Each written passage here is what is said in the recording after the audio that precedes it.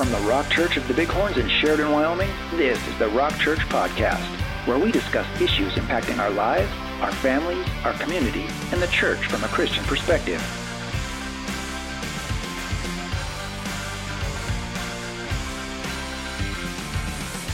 All right, we're back. We're here once again. I'm Troy. I'm Try. He's Try. We're going to do this every time. That's how we roll. It's kind of our shtick. So we're back with another episode of the Rock Church Podcast. I think this is episode 6. Sounds right. I mean, we're rolling. Yeah, it's getting to be a deal. Yeah, we're like, I think we've like 4 followers now, maybe. And they're all in this room. So it's a big deal. Yeah, it is. It is a big deal.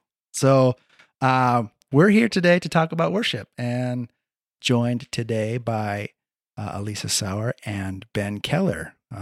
They're very involved with the worship team and have been for a number of years. And so we're excited to have them. We just thought we would talk about worship today. And so I guess with that, welcome to our little thing here. We're by no means professionals, as you can already tell. So I thought we'd start off just by getting some intros for maybe those that tune in from who knows where, to find out who you are and why should they be listening to any of us, to be quite frankly. So Alisa, why don't you tell us a little bit about yourself and the role you play here at The Rock, and more specifically in worship? Okay. I've attended The Rock for a little over 2 years and got involved in the worship team almost a year and a half ago. And then a little over a year ago came on staff as assistant to the church administrator, and then got to start full-time in June of last year as the church administrator, and then just kind of fell into the role of worship coordinator. So that's what I'm doing now. Nice. Learned to play keys in the meantime, and taking voice lessons to get better. And wow, yeah, that's coming along nicely too, if I Thanks. do say so. Yeah. Ben, how about you? Well, thanks, Troy. And I think you guys are phenomenally professional. You guys are doing a bang-up job. Look at this. Look at this setup. Well, no one can see our setup, but yeah, I'm impressed with the setup. But they'll imagine how good it looks Right. if we. Yes. Yeah. So if you imagine a high-tech studio, it's everything opposite of that. So, you pretty Right. much, yeah. Microphones falling off the table and everything, absolutely, just like they do in the biz, right? Yeah. Absolutely. My name is Ben Keller. I've been attending The Rock here with my family for, like 15 years now, quite a while. Is that all? Right? Something like that. And I'm a slightly below average guitar player and considerably worse singer. So somehow, I'm not sure why I'm on the worship team, but I got wrangled into it and I love it. I don't really know what role specifically I fill in at The Rock. I think I kind of have found myself just kind of filling in wherever there happens to be a void over time. But I really do enjoy my time specifically on the worship team. And by that, I mean that oftentimes the things we do in service in the church, whether it's teaching or cleaning toilets, whatever the thing might be, can sometimes be exhausting and cause us to burn out. But being on the worship team is not one of those things for me. It's one of those things that actually recharges me. And so I love doing it. Yeah. And how long have you been doing the worship team now? You've been on quite a while. Yeah, so probably 2014, I started playing guitar on the worship team. Nice. Yeah, and I know you're humble in that sense. You don't give yourself enough credit as far as the guitar playing goes. But man, if I was even half as good as you, I'd be happy. So Yeah, he's all right. Yeah. You said you kind of you don't know what role you have. You kind of fill a void. Does that mean you avoid, or whenever possible? I'm just curious. Right. Yes. Your job is to avoid. Avoid. Yes. Avoid. Okay. Yeah. Like the Noid.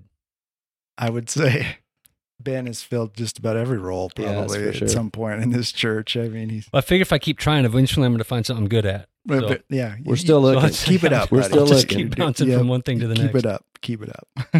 Keep trying.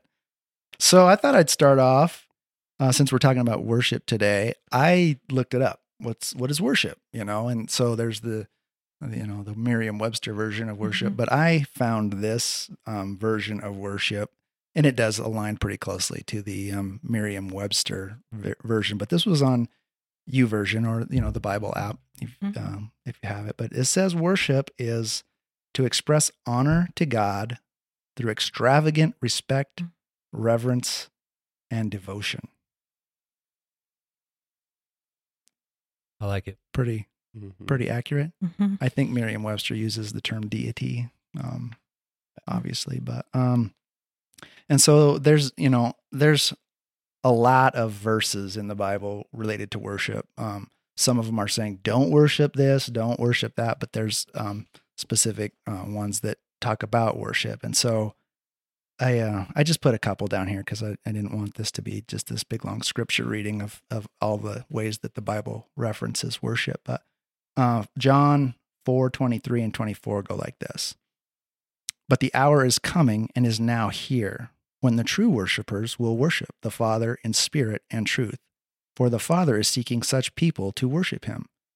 God is spirit, and those who worship him must worship in spirit and truth. Thoughts on that? Digging even deeper into that. I mean, I was just thinking that like the dictionary has kind of a deity or whatever, but I think that humans are worshipers, and we all worship something, even if it's really not God, but it's so knit into our soul that some people worship their work or money or whatever that looks like, but there's something always in our lives that we are ascribing to the highest worth, and really we become worshipers of whatever that is. Yeah, I think a word I would add to that definition would be adoration. And maybe that was in there and I missed it. But I think the word adoration is an important part of worship too. And to me, that means that thing that you adore, that thing that is valuable to you. And so I think worship is an expression of acknowledging the worth of the thing we adore. And so to worship in spirit and truth, I think brings us to away from some of those other things that Tri just mentioned that we happen to worship. It's not as valuable to worship our work or our things or even our spouse if we're worshiping in spirit. But I think when we worship in spirit, it brings us to that place of the things unseen, okay, where the Bible always reminds us to go, to place the things most valuable, not here in this life, but beyond that. And that's really where God sits, that throne. And I think when we can allow ourselves to worship in spirit, we're placed in that reality we were created for, and that's where worship really matters. And I think worshiping in truth is also significant. And I think this is where we miss a lot in our culture, where we see people saying, well, look, we're both worshiping the same God, we just do it differently. And oftentimes we're not, right? We're not doing it the same. And I've heard this illustration a lot. I've mostly heard it because I say it a lot. I stole it from somebody years ago, and I can't remember who. If I write my letter, a love letter to my wife, and I want her to feel honored in this love letter, I write the most beautiful words, and I say, honey, you're so amazing to me. Your jet black hair just really cranks my motor. Your long, dark legs and your dark brown eyes just really rev me up, right? If I say beautiful words like that, but I'm not describing my wife with those words. You guys know my wife is a short blonde with hazel eyes. So if I write that to her, it's not going to go well for me, right? When she reads that letter, you're in trouble. That's if exactly she gets that right. Letter. You got it. And I think oftentimes in our culture, people want to worship God, but they worship the view of God that they just have in their head or that they want God to be, and that's not worshiping in truth. And so I think having an accurate picture of who God is when we worship is a really important part of him feeling adored by us. So that, to me, the worshiping in spirit and truth are two really key components to drawing us into actually worshiping him correctly. Yeah, and I think it's often easy to think of worship as just whatever we do on Sunday when we're singing, but it starts with where our heart is, and if our heart is focused on God or not. Because if our heart isn't focused on God when we get together and sing, it's words, and it doesn't mean a whole lot other than just singing some nice words with a nice melody. Sure. And Psalm 102 says, "Worship the Lord with gladness. Come before him with joyful songs." And this is very specific to our church, but just this morning, Phil made a comment about how we looked very somber sitting last Sunday. He just kind of, from the back of the church, he said, "You guys didn't look like you were enjoying worship." So I was like, wow, that's a very interesting observation. And so I would just, whether it's us or any church for that matter, taking ourselves too seriously in worship and making it more about maybe ourselves, or whether we are enjoying worship and putting more emphasis on who we're worshiping. And I think maybe just as a reflection of ourselves, we need to consider that, in the mornings when we're gathering and we're preparing to worship and we're, doing our prayer time or whatever. So that was just an interesting little bit of feedback that I, kind of I don't know if you want to call it a wake up call, but it was interesting that, Troy, I think that's one of the challenges I've dealt with being on a worship team, being up front, and particularly when I was asked to, hold the microphone and talk. I think people in that role sometimes become overly conscientious of the people in front of you. And when you start thinking about how this projects to the audience from like a performance perspective, it robs you of the worship to some degree. And I think when you're in that role, you've got to be able to separate yourself from the performance mentality. It's not, you can't worry about what people in front of you are thinking of you or seeing it as you're there. It's so important to be able to be a part of them and worship with them. And there's a component of leading into that, but if I'm just worried about if I'm doing it right, if I'm thinking about, okay, am I going to strum on the right chord? Am I going to say the right thing at the right time? If I'm thinking too much about that, it robs me from the worship, and I'm not in the presence of God, I guess, in my own mentality when I'm in that place. So it's a challenge for me to be able to remove myself from that kind of performance mentality. I think Big Daddy Weave had is either a song or an album called Audience of One. And that's that idea that God is the audience, right? There's not an audience that you're up there performing for, that we're taking part corporately in magnifying God, that He's the one who really is the audience. So like you're saying, Ben, you can't get caught up in the people in front of you. It's not about that. And certainly a lot of churches honestly do these days. I mean, they basically kind of put on a rock show every week, and hey, whatever, but being mindful of who we're performing for, in a sense, or worshiping in that. Yeah, it's all about God. Yeah, it's just such an interesting balance, because when you do get people's feedback, I think people are pretty passionate about their opinions on worship. So it's hard to know what to do with that feedback and filter through it, and then go, okay, but God is my audience. And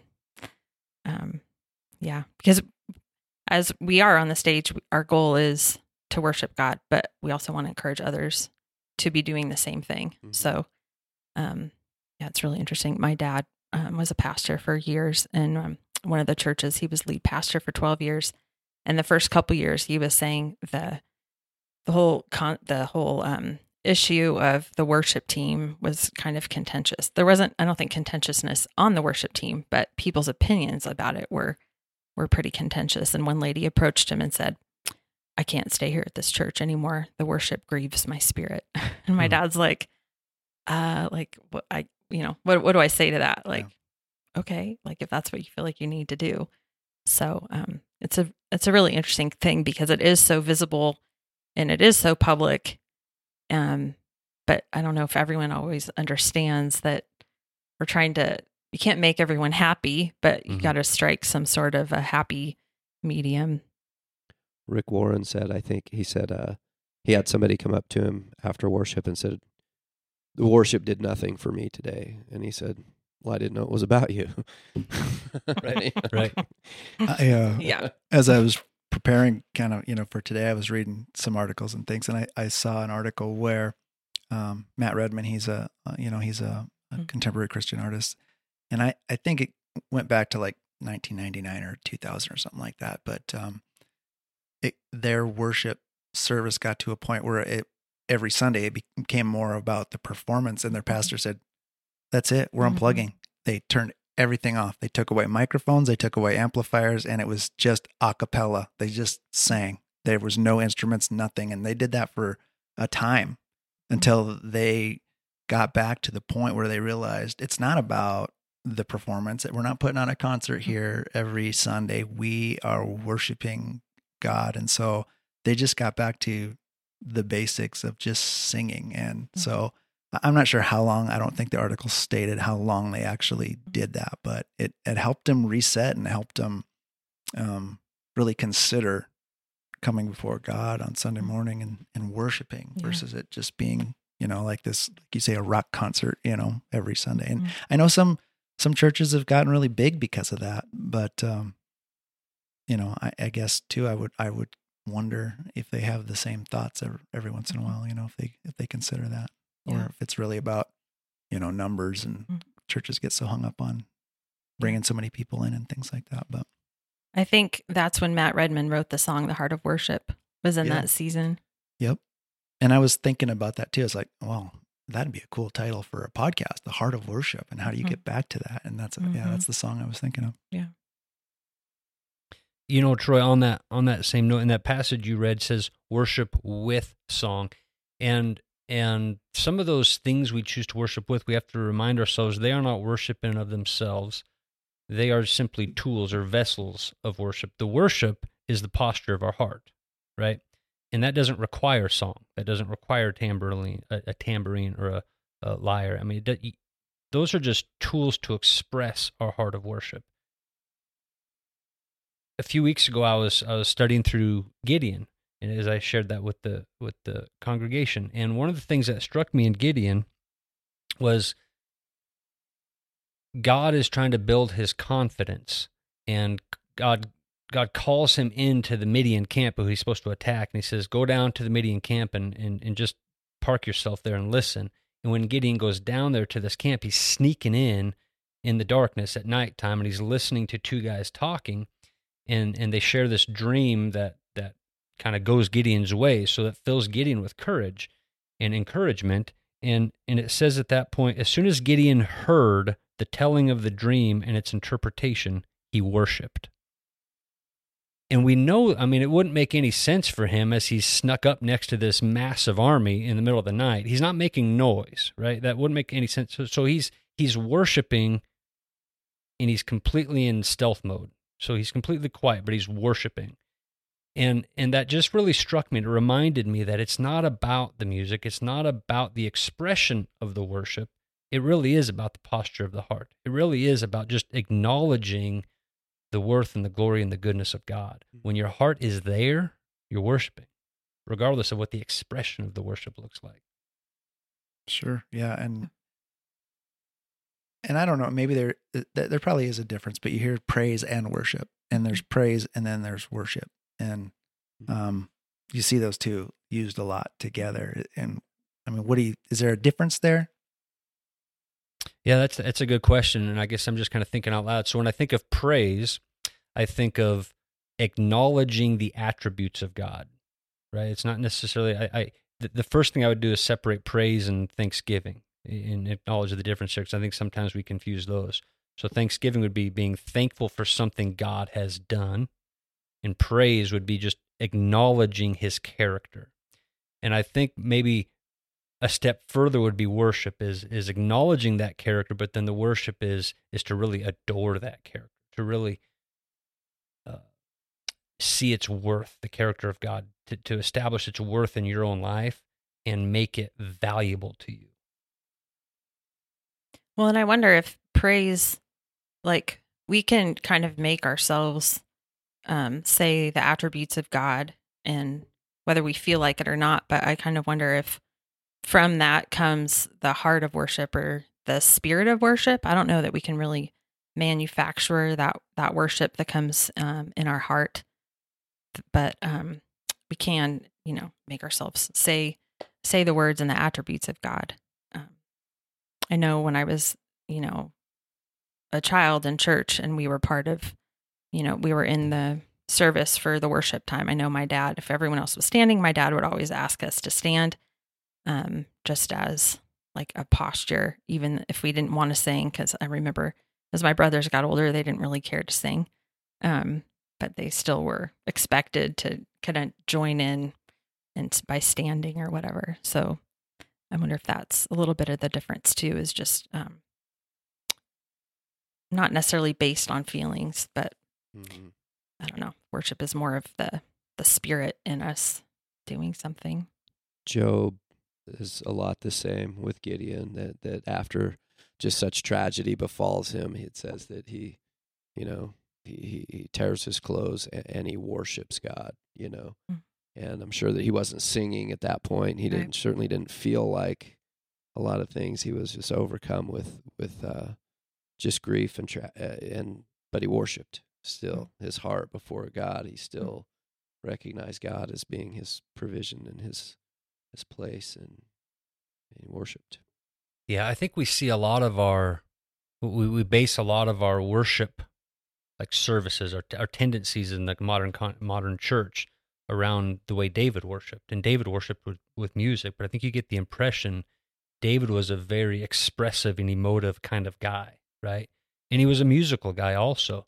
That was the medium by which he expressed his worship, was through music and dancing and joyful, and that's a beautiful thing. But that's David. That's not necessarily Job, or maybe it wasn't Job at that point of Job's life. There's, I think we do ourselves a major disfavor if we, in an injustice to God, if we try to limit worship to these little categories of expression.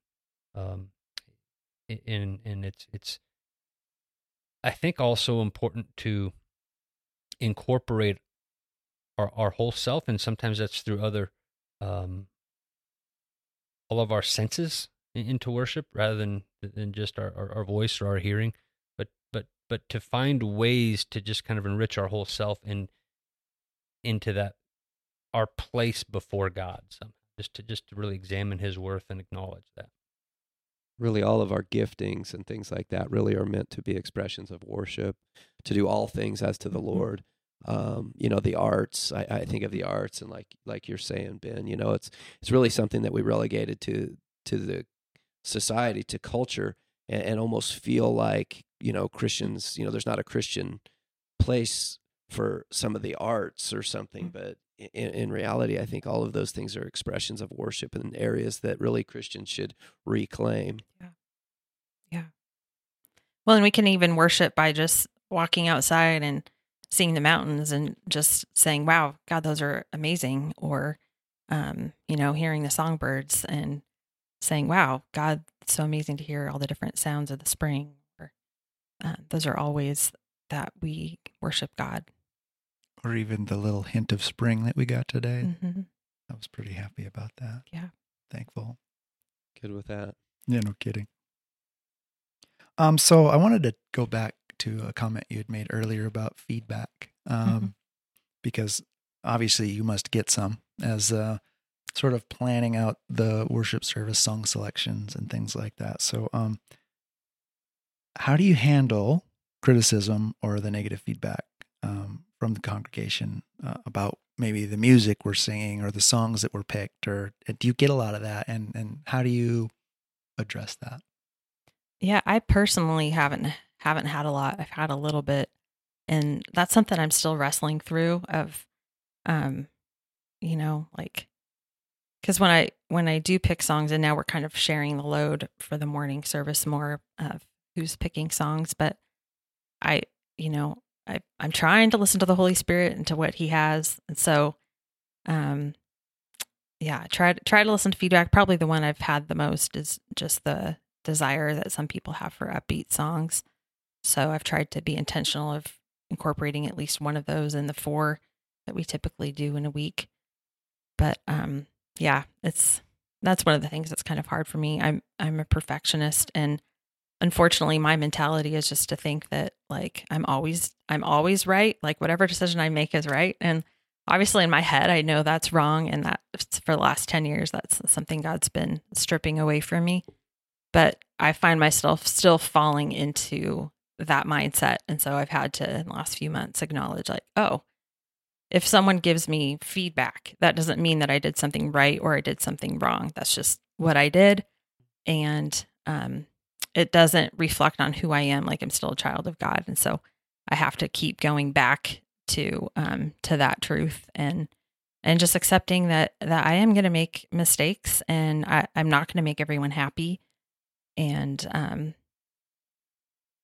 yeah, just keep going back to God with it, because otherwise it would be, you just fall apart, I think, if you took everything to heart too much. Yeah.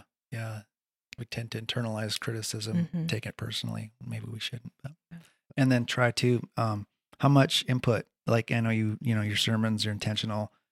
Is there any input from your side as far as like, hey, this song would really go great with my sermon? Or sometimes, not always. What we're trying to do is have kind of our, we've got a few things new. Like Alisa said, we're kind of sharing some of that load, but whoever that week is going to pick our songs and stuff like that, I want to make sure that I have for them what I'm preaching on Monday, and allow them a couple of days to really meditate on that and think about that. Because again, when we start talking about worship, we want to start to have people understand that our worship service is much more than just the singing. The singing is just one component of our worship service. Yeah. It really includes our singing, reading of the word, prayer, and then the message, basically, just that the whole of that is. So we want to have that be kind of an inclusive experience. We're hoping to do the best we can with songs that will go with that. Sometimes I might have one, gosh, I really like this song. I really think that would go along. But for the most part, I really like the idea of many of us having participation within that service. And so it's not something that I like try to micromanage or anything like that. People generally come up with great songs. I feel like the Holy Spirit, leaving room for the Holy Spirit to work and all of that and whatnot. And if I could just really quick circle back to just kind of that idea, I think that people and preferences towards music and things like that, I think one thing we have to always keep in mind about worship is that we're trying to engage people and help them to enter into worship. And I think when you come in on a Sunday morning, you have to really recognize that there are people that are coming from many different facets of life on a given Sunday. Some people are celebrating great things, and we want to celebrate with them. But other people are mourning things or in a much more somber frame of mind or something. And we want to engage that as well.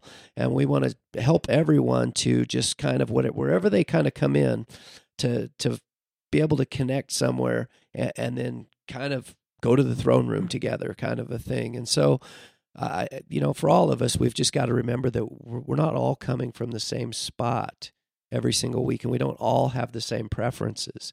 And sometimes what maybe isn't my preference is a great blessing to someone else within the congregation. And so, it's just another one of those things where, a little bit of a perspective outside of ourselves is good, and what God's calling us to.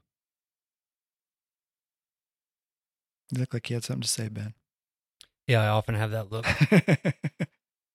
I would say on that same note, I'm sometimes reminded we are to enter his gates with thanksgiving in our hearts, enter his courts with praise. And that's not necessarily a prescription for a Sunday morning worship service, but it's a good reminder to have that attitude and to have that energy. And I think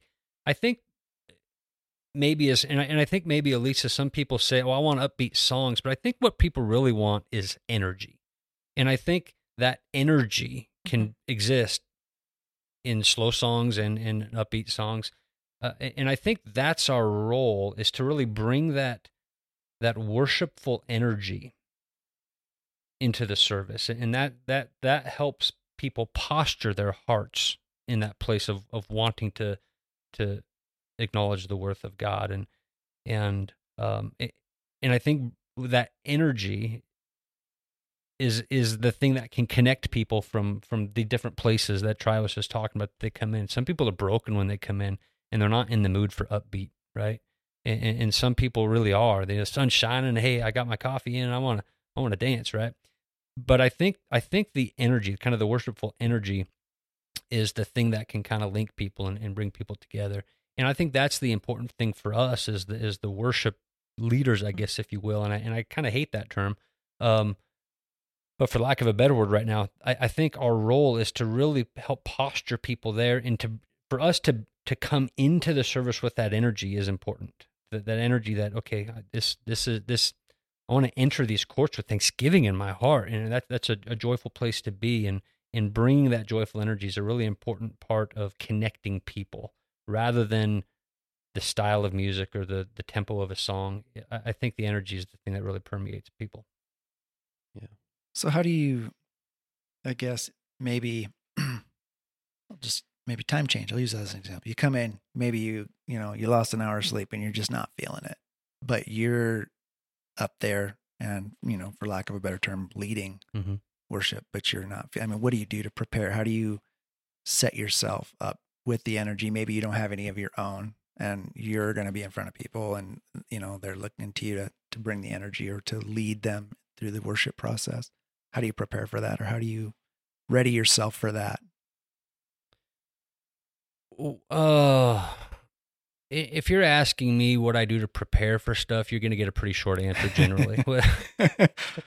I'm not good at preparing. I'm not much of a planner, and I don't do much ahead of time. But here's what I would say is just generally trying to approach life with the attitude of Paul in prison, right? That, man, even when you're tired, even when you have to set your clock ahead, or your dog died that morning, or whatever the thing may be that you're carrying with you when you come in, just remember that God's good, right?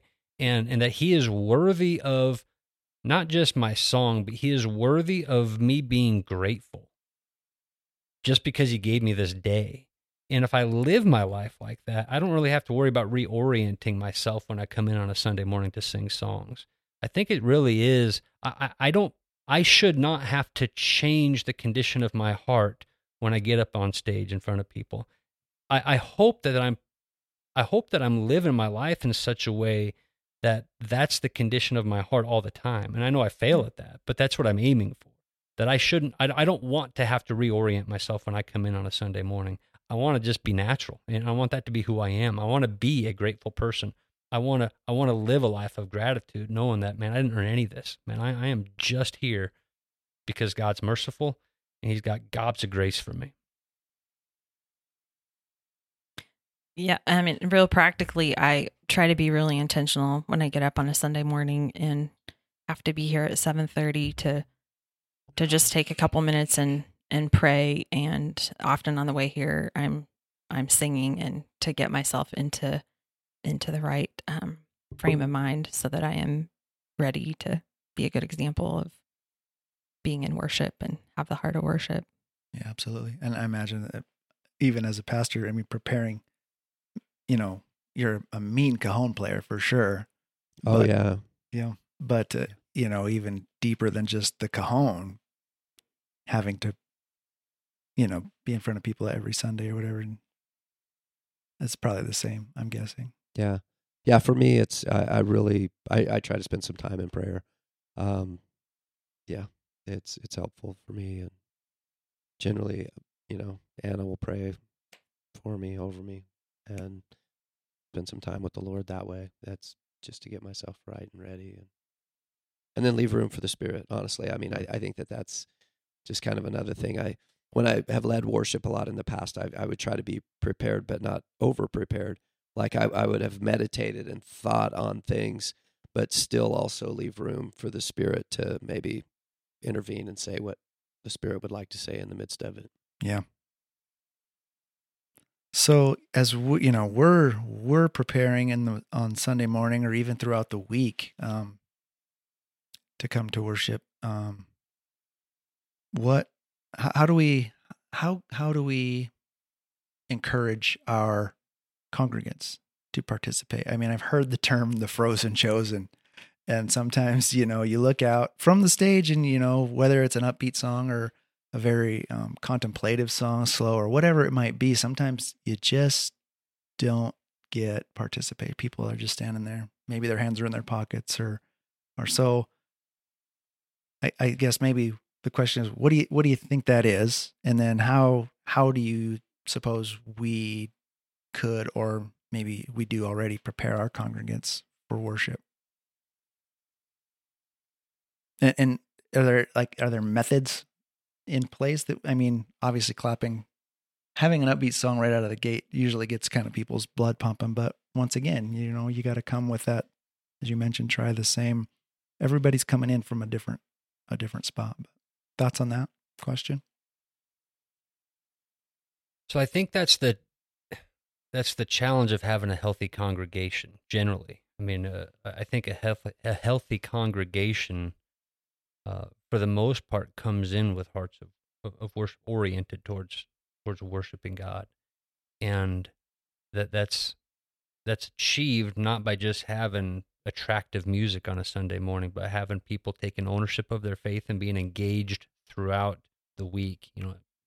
On a daily basis, being engaged in their faith, pursuing God regularly, being involved in other people's lives regularly, and being plugged into the Word regularly. Try, you were talking about kind of that idea of preparation and specifically when you're preaching.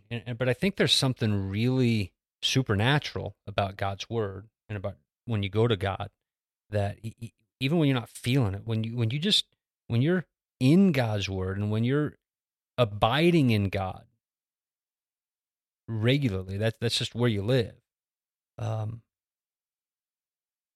It's not such a long journey to be in that place of worship. It's not so. I mean, it's just a more natural place to be in this place of worship. And so I think from a church leadership perspective, trying to just really encourage that congregation who is abiding in Christ's love all the time and leading people to there, so that when they come in on a Sunday morning, it's not been six days since they were worshiping last, right? And if we're a healthier church, that's not the case. And I think the hard part, if you get there, then the challenge becomes making that an attractive life to the people who are new, who aren't regulars. And I don't think that's so much up to us. I think Christ tells us they'll know who you are by your love. And I think when we're genuinely loving people and in that bleeding out that love that we get from that abiding in Christ's love relationship, it is attractive. And people can't help but see that and want that. And I think that's what we need to be aiming for. And when we're there, when we're living our lives individually and as a group and as a congregation, that's a beautiful thing that people do want to be a part of. And when people want to be a part of that, again, getting in that place of worship is a more natural place to be. I'm thinking too, as something just practical throughout the week, while, we talk about worship and it's just, singing or whatever is just one form, music just being one form, it also, that's true, but it's also a very powerful form. There's something about music that goes into a deep place. There's a reason that God, that we sing. I mean, it's kind of a unique thing in a way that we would get together and the first thing that we would do in our adoration towards God is that we would sing. And there's something about it that opens up our soul to a message. There really is. And if you think about music, all music, it glorifies something. It worships something. It all has something that it is putting up high and kind of giving worship towards. And some of those things, not worthy of worship, obviously. But I believe that God has made music on purpose this way. Music is interesting. It's mathematical. It's, like I said, we identify with who we are by what we're listening to. We very much who we are is we identify with that through the music that we're listening to.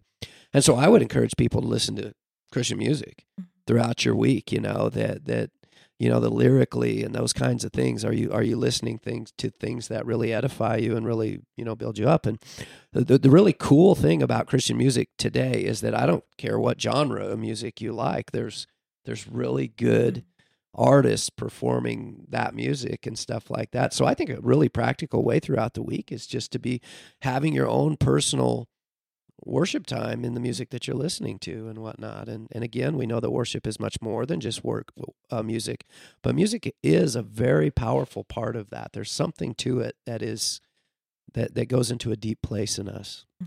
Well, yeah, and you've probably heard this story, but from personal experience, just at its core, just to draw people to church or to God or whatever you want to call it. That's the reason why we're at this church. I mean, Jackie and I were going to another church for a number of years, and it was a traditional style, sang out of the hymnal. And I don't necessarily knew that I grew maybe at that church. I don't know. Maybe I just wasn't plugged in, and I was still pretty new,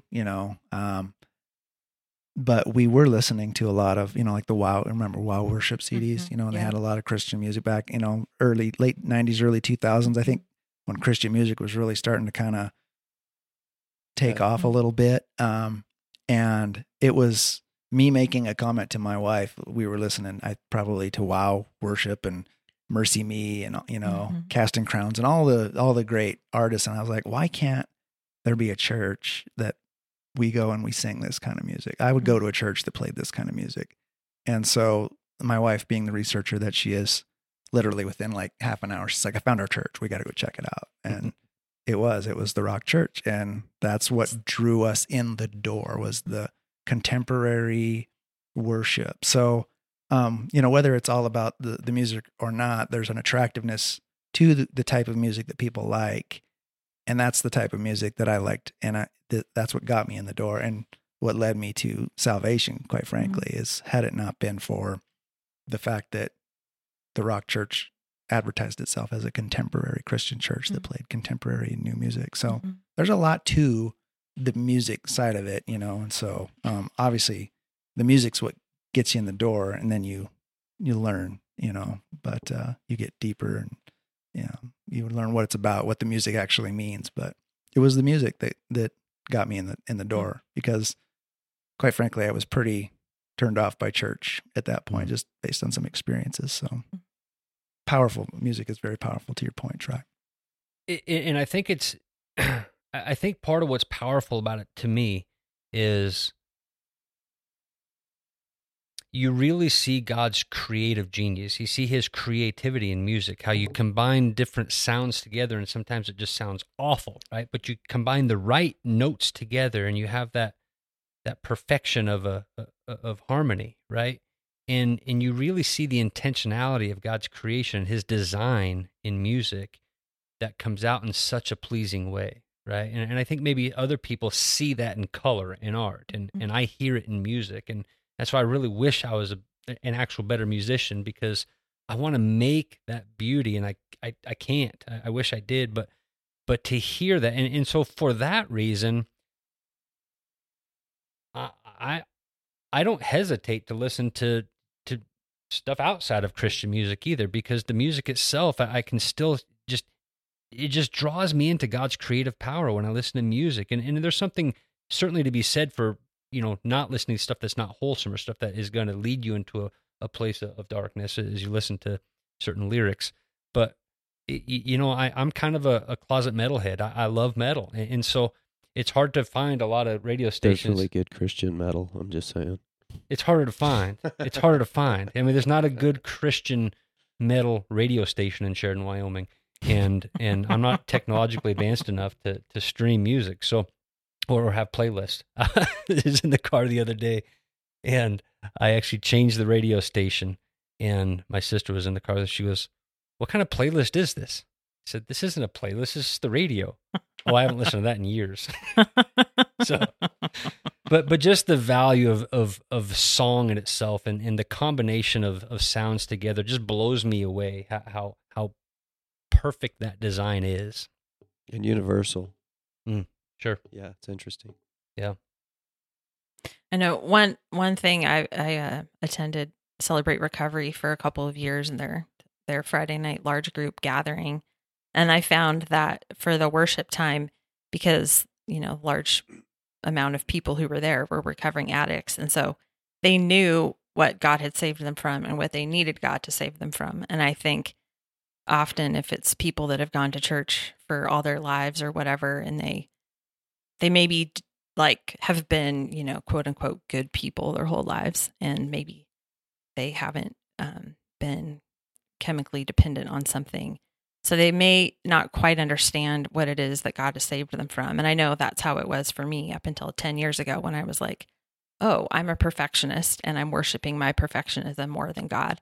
And so until I saw that for what it was, I didn't really know what I was saved from. Like, I could say, well, God saved me from my sins, but I didn't have that same experience that I think people who are in recovery like really understand. Like, they're fully dependent on God, just even for the next day, the next moment, the strength to abstain from whatever it is that they've had an addiction to. So I think that makes a difference too. If we look out and just see the frozen chosen, like, there could be a multitude of reasons, but that could be one reason that people just think, well, I'm a pretty good person, and they may not understand what God's actually saved them from. So they don't have that, like, I'm going to worship God because he's my everything. They don't have that mentality. I think reminding ourselves of our insufficiency sometimes is important to that point of remembering how dependent we are on God. And I've started to fast more lately. And for me, fasting, food fasting is an important part of it just reminds me of my dependence upon God, and how I'm nothing without him. I can't live without him. And I require his design and his intentionality and his provision in my life just to live, just to be alive. I'm dependent upon him. And I think that is part of placing ourselves in that place of worship, right? It is acknowledging his value in our lives again. Yeah. I'm just going to shift gears here. You kind of you touched on it a minute ago, but not necessarily related to our conversation, but you talked about technology and how you're totally deficient. So, one of the things that, obviously with COVID and things, it changed how people do church. And I think it probably changed church for, who knows, maybe forever, but, people realized, hey, I don't have to go to church. I can watch church, and hey, I don't necessarily care for the message that my pastor has, but there's a pastor that's in North Carolina, man. He's got a great message, and I can tune into any church I want. So, what are your thoughts? And I'll just go around the room here. What are your thoughts as it relates to online worship, and has technology helped or hindered how we worship? And I know, Troy, I just, the look on your face said it all, but since they can't see the look on your face, why don't you go ahead and I'll start us off. Yeah, start us off. How long do we have? I don't know. I'm just kidding. Two things. One, it's both. It's a wonderful tool. So online worship is a fantastic tool, and I've had a number of different examples that I've had that make me go, oh, this is a good thing that we're streaming. Like there's a lady who attends here, but is, attending to her 95-year-old mother, and she can't come, but she gets to stay connected with the church this way. Last week, I had somebody who reached out who said, who was struggling, had moved off, is living in Colorado, and telling me of all these struggles in their life, but says, I'm watching every week. So really that person needs to have a local church body, but at least we're providing something. So I would just say this, that like online stuff, just it's not really church. It's a tool that helps us with church, and it can be a fantastic one on a lot of levels.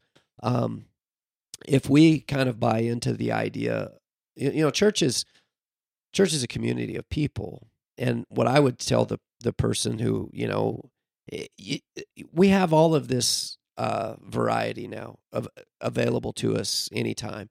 And it's really easy to get a better speaker than me. I mean, you don't even have to go very far at all, but certainly online, you can listen to the best speakers out there. Got people who have prepared 40 hours for this message that they're going to get or more or whatever, and they're, wonderfully gifted and all of that kind of stuff. And that's great, but that's not the same as being involved in a church body. And so if you just go out and you seek that, just the best teaching that you can get without without really belonging to a church body, then you're leaving yourself outside of really what church is intended to be, and in a very dangerous way too, because if tragedy shows up in your life, if sickness shows up in your life, if death shows up in your life, those guys are not going to be there. But if you belong to a body of believers, they're going to show up. And so I think that's something that's really important for us to remember these days, is that church, that's not what church is about. That's never how God organized or said this is what church is. It's the most amazing worship team that you could ever find in the world, along with the best speakers and all of those kinds of things. Those are great things, and we appreciate the people who are super gifted, and those things can be great additions in like your growth journey and all of that kind of stuff. But if you're relying on that and you're outside of real fellowship, you're missing what church is really about. Yeah, Try's definitely right. It is easy to find a better speaker than him. I'm kidding. We are blessed. We are. No. Try's right about more than that. I think from the technology perspective, if the technology is orienting you to the goodness of God, it's good. But if the technology is isolating you from community, it's bad, right? And so it's both good and bad, and it's again a tool. And like any tool, it just depends on how we employ that tool, whether it's good or bad. It is such a blessing to be able to see people stay connected that wouldn't otherwise be connected without the technology. But it's also disheartening to see people starting to isolate because they can depend on the technology. So we have to be very careful with it and really trust in God's leading in that. And I think Paul teaches us in 1 Corinthians 13 that all the greatest things that we can enjoy, and try this to your point, all the greatest things we can enjoy are nothing without love. And love really is relationship. There's not love without relationship or community. And so to be plugged in, to be part of her community is such an essential and integral part of the church experience, of belonging to God's people. And I don't think I think we see in creation that we are designed for community and for relationship, not just for our own enjoyment or satisfaction or provision, but to teach us, to prepare us for our relationship with God, to show us what that looks like. And so if we are isolating because the technology makes it easy to not have to show up at church or to belong to a small group or an accountability group, it's not doing us any favors. We might be learning all brilliant theological things, but we're not actually where God, I think, has designed us to be. And the technology, like if we are listening to the top of the top speakers through technology, that or like worship, that can make us really dissatisfied and really give a comparison. And so we come to the physical church and we're like, oh, this worship isn't that good, or oh, they don't do it like so and so, or oh, the speaker isn't speaking like so and so, or he doesn't use alliteration in his sermon, or, just all those things that can make us really, really discontent, and probably also contributes to the consumerism mindset that a lot of people have when they come to church of like, this isn't meeting my needs because it doesn't have X, Y, or Z. And that's, like Tri said, that's not the point of church. It's coming together to fellowship and worship God together. Yeah, I've even heard of some churches after COVID, they've done away with online church. They don't even live stream anymore. It's like we're not going to enable people to isolate because that's what they'll do. So they've just done away with it. And I'll just say maybe it's encouraging a little bit. Honestly, I think our live streams is a great tool, and it allows people that. Like, I'll just give my parents as an example. They tune in every Sunday. Mm-hmm. They watch, from Arizona. Mm-hmm. And so, maybe they're not plugged into a local church. I think there's a couple down there that they've checked out. But for whatever reason, they like to watch the sermon here online. So that is a cool tool. But I will say the numbers of the live stream have drastically decreased since we've been able to collect, Mm-hmm. come back collectively as a congregation. So that's encouraging. People just, they're not staying home. Yeah.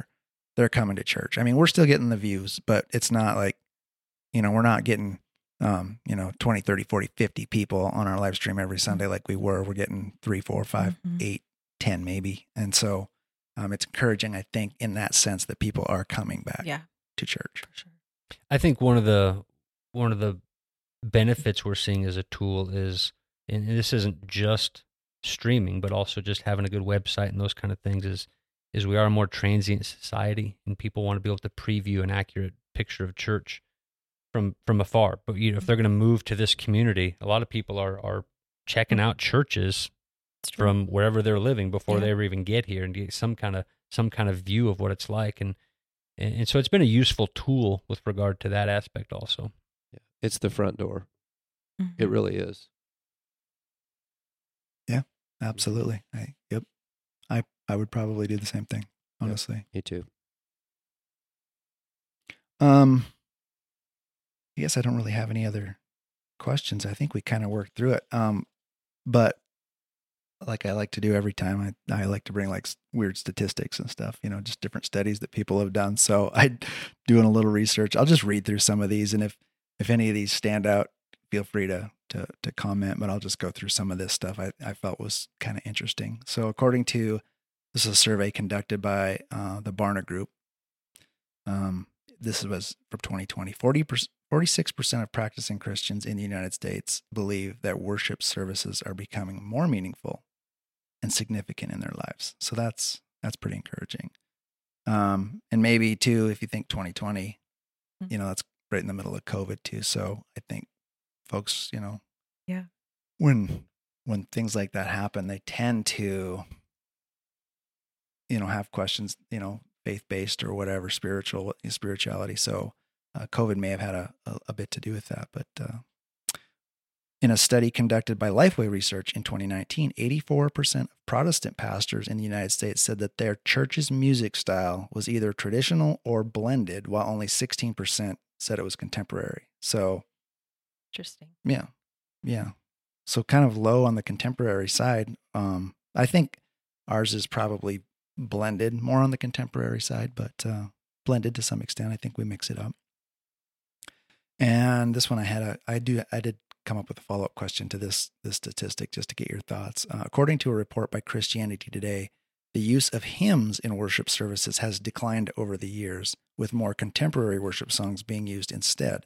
So what do you think that says about the church in general as more and more, I'll just use the quote, boomer or baby boomer led churches become Gen X and millennial and even Gen Z run churches?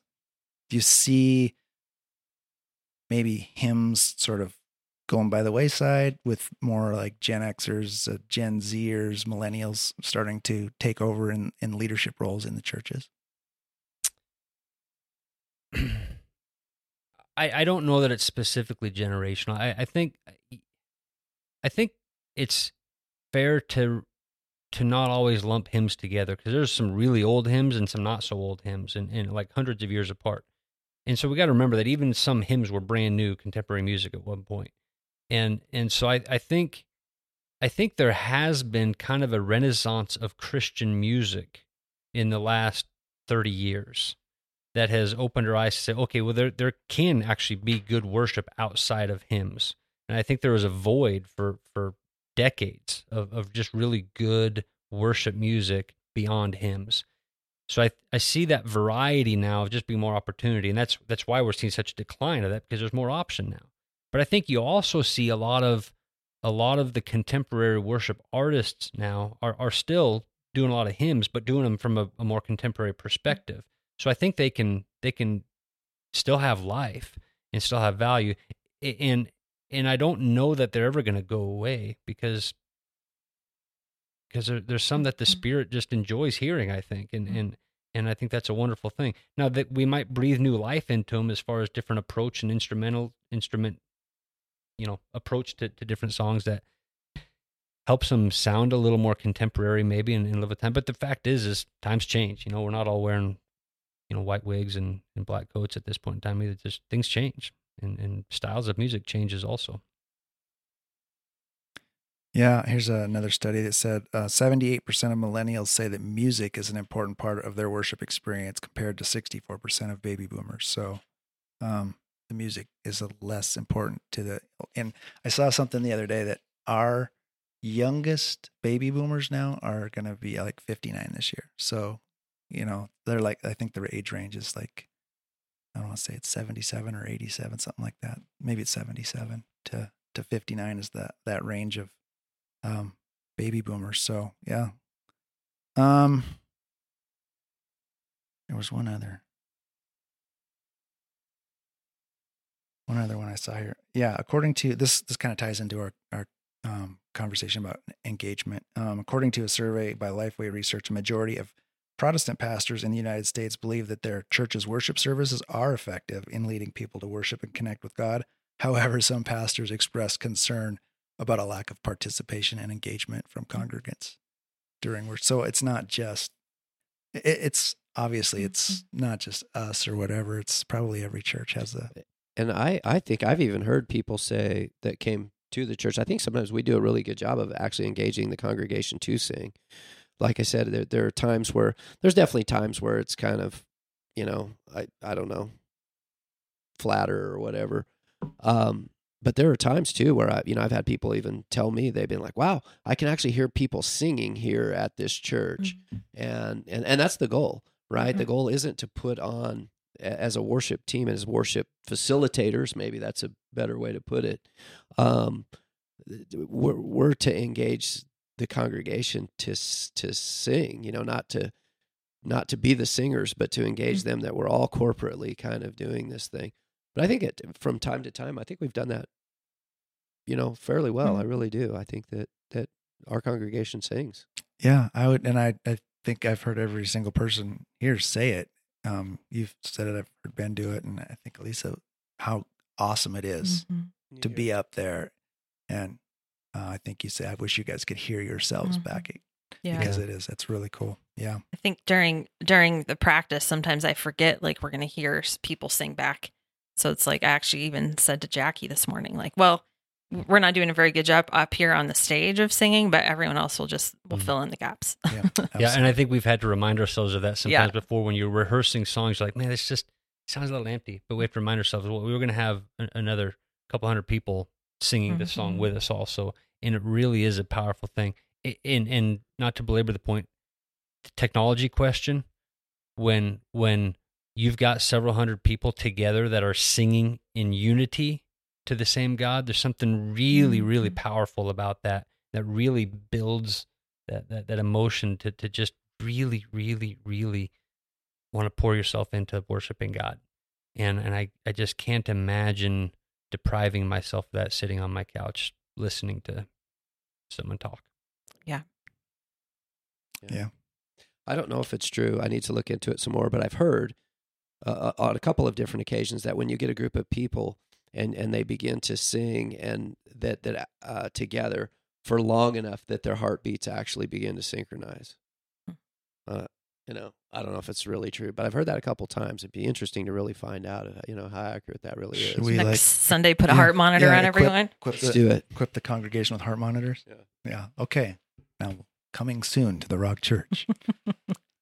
Well, that's all I had. Does anybody have any final thoughts or anything before we close out here today? Awesome. Well, thank you guys for taking time out of your day to meet with us.